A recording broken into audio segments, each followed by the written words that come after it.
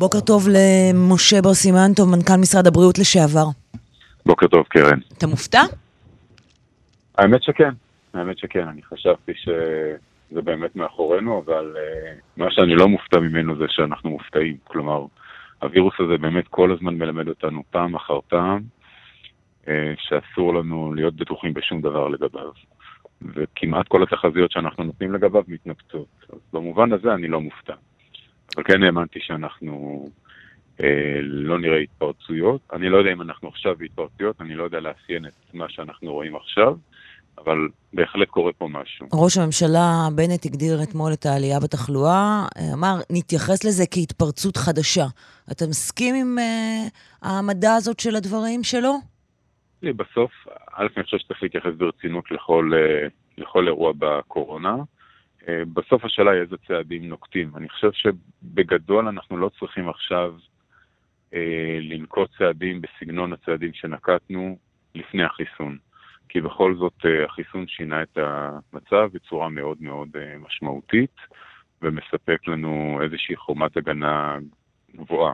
עכשיו, אם אנחנו נראה שהחומה הזאת נסדקת, ובוא נגיד יותר מ10-15% מהמחוסנים חולים, והם גם מגיעים לתחלואה שדורשת אשפוז ותחלואה קשה וכולי, אז זה ידרוש שינוי מדיניות יותר עמוק. אני חושב שכרגע אנחנו לא שם, אנחנו לא רואים את זה במספרים. אבל רגע, עוד לפני שינוי המדיניות והטיפול ומה שקורה עכשיו, אני כן רוצה קצת לדבר על מה שהיה לפני כן. כי יכול להיות, כן, שכמו שאתה חשבת שזה מאחורינו, גם צמרת משרד הבריאות, אנשי המקצוע חשבו שזה מאחורינו, וטעו למשל כשביטלו את חובת עטיית המסכות באופן כל כך גורף, בכזאת מהירות, בעיקר בחללים סגורים נניח, שביטלו כל כך מהר את התו הירוק, שביטלו את כל המגבלות. אולי זאת טעות. אולי היה צריך לפחות לאחוז בחלק מהמגבלות האלה, למשל מסכות, לעוד פרק זמן. אני חייב לומר שכשהצעדים האלה נעשו, אני לא חשבתי שהם היו מוטעים, ואני חושב שעכשיו הזמן, במגפה אנחנו תמיד צריכים לחשוב קדימה, לא אחורה. יש זמן אחר כך להפקת לקחים, וצריך לחשוב האם הזמן הנכון עכשיו הוא לחזור ולומר לאנשים לעטות מסכות. אני לא בטוח, כלומר בחללים סגורים בהחלט יש בזה היגיון, אבל אני גם ער לכך שאנשים פשוט לא עשו את זה.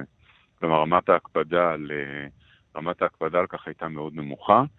אני, למרות שאני תמיד אומר שבמגפה צריך לפעול מוקדם, הייתי רגע נותן לעצמנו עוד כמה ימים כדי להבין את המקום שבו אנחנו נמצאים, לפני שהייתי עושה שינויים בארץ.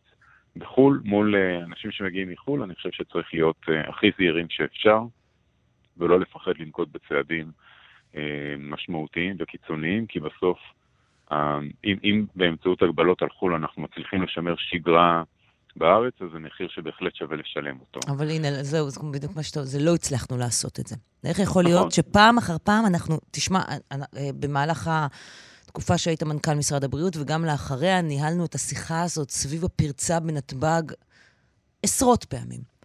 איך יכול להיות שאנחנו נמצאים בדיוק באותו המקום מבחינת הפרצה בנתב"ג? מה אנחנו מחמיצים שם? תראי, צריך לומר, זה לא רק נתב"ג. לישראל אנחנו לא באמת איש שיש לו שער כניסה אחד שקוראים לו נתב"ג. יש לנו גם את המעברים היבשתיים, אם זה מהרשות הפלסטינית, שאפילו אין לנו צ'ק פוינטס או דברים מהסוג הזה, ואנשים פשוט עוברים ברמה יומית, ואם זה מירדן וממצרים. אבל הנתונים, לפחות הנתונים שאנחנו מכירים, לא מראים שזה מגיע מהרשות או מירדן או ממצרים. את זה אנחנו לא מנטרים, את זה אנחנו פחות מנטרים, אז אנחנו לא יודעים. אנחנו יודעים מה שאנחנו בודקים.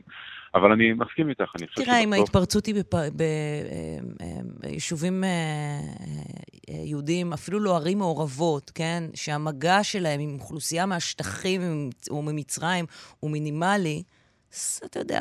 אני נוטה רגע לקבל את מה שאת אומרת, ואני חושב שבסוף אנחנו בהחלט צריכים לשפר את השליטה על מה שקורה בנמל התעופה. שוב, האמירה גורפת שבה אנחנו אוסרים על אנשים לטוס לכל העולם, היא אמירה מאוד קיצונית, אבל יכול להיות שעוד כמה ימים אנחנו נגלה שהגיע הזמנה.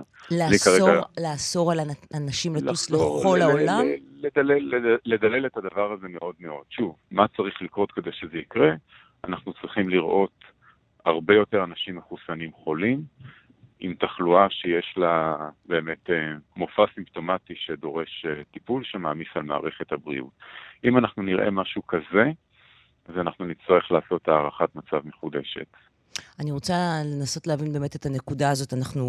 יש נתון מאוד מטריד שקטי דור, ראש תחום הבריאות אצלנו, פרסמה ש40% מהנדבקים החדשים הם מחוסנים. עכשיו, זה נדבקים, אני לא מדברת על חולים, אוקיי? הם נדבקו, אבל זה עדיין נתון מאוד גדול.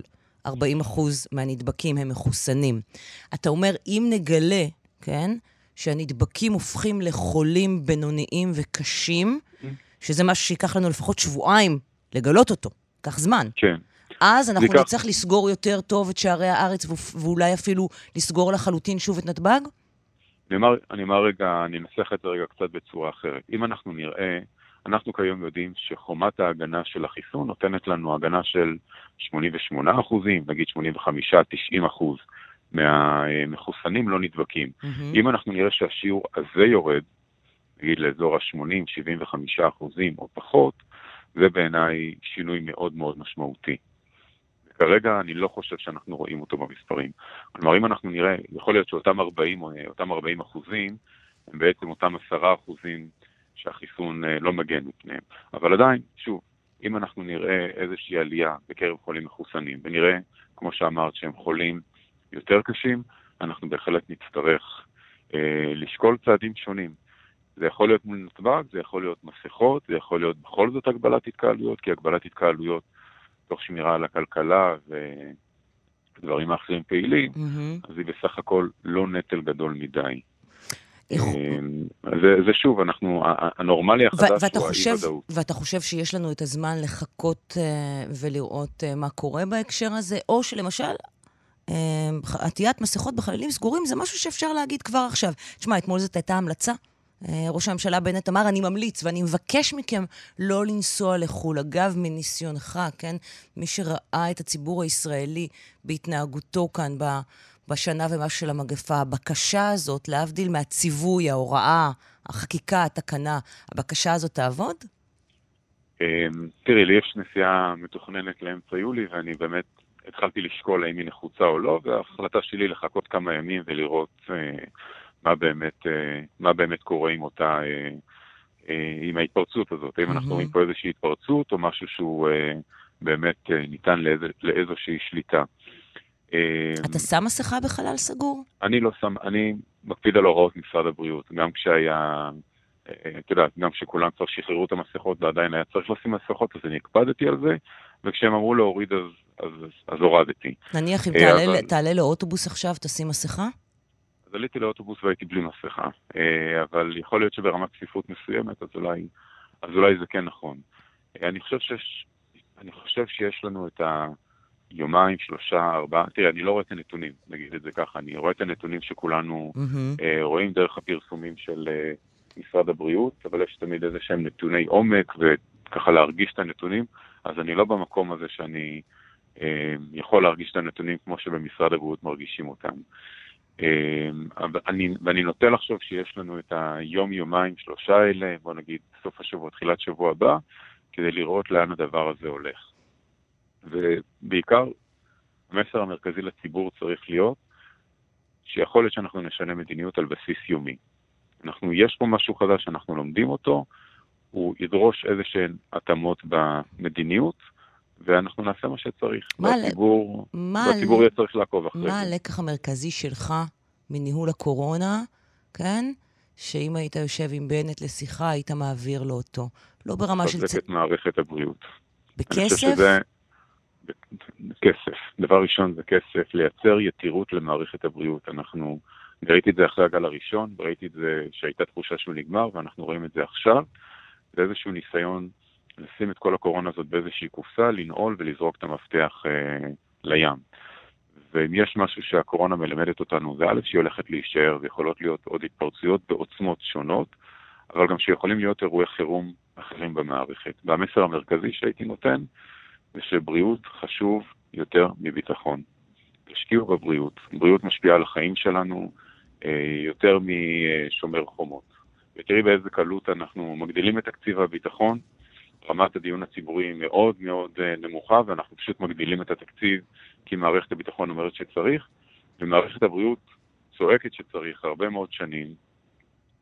הייתה פה מגפה שמתו ממנה למעלה מ-6,000 איש, ועדיין הדיונים נמשכים ונמשכים ונמשכים, ובכלל לא בטוח שיהיה בסוף את התוספות שצריך. זה בעיניי המסר. באמת שבגללו אני גם מרגיש צורך לדבר, כי אני חושב שאנחנו חייבים לשים את מערכת הבריאות במקום אחר בסדרי העדיפויות הלאומיים. אני רוצה לשאול אותך שאלה בנוגע לעבר. למה לא מפרסמים את הפרוטוקולים של ישיבות קבינט הקורונה? ובעיניך אין בעיה לפרסם אותם? לי אין בעיה שיפרסמו. אתה יודע למה לא? זה סגור ל-30 שנה. מה יש שם? אני הבנתי שההתנגדות נובעת מכך שזה הכלל שנוהגים לגבי הפרוטוקולים של ישיבות הממשלה. ברמה האישית שלי אין לי שום בעיה שהכל יפורסם. ברמה המעשית הכל כבר פורסם. הודלף בדרך זו אחרת. הכל כבר הודלף אתה אומר. לא, אין שם כבר סודות. אין סודות, אין שם.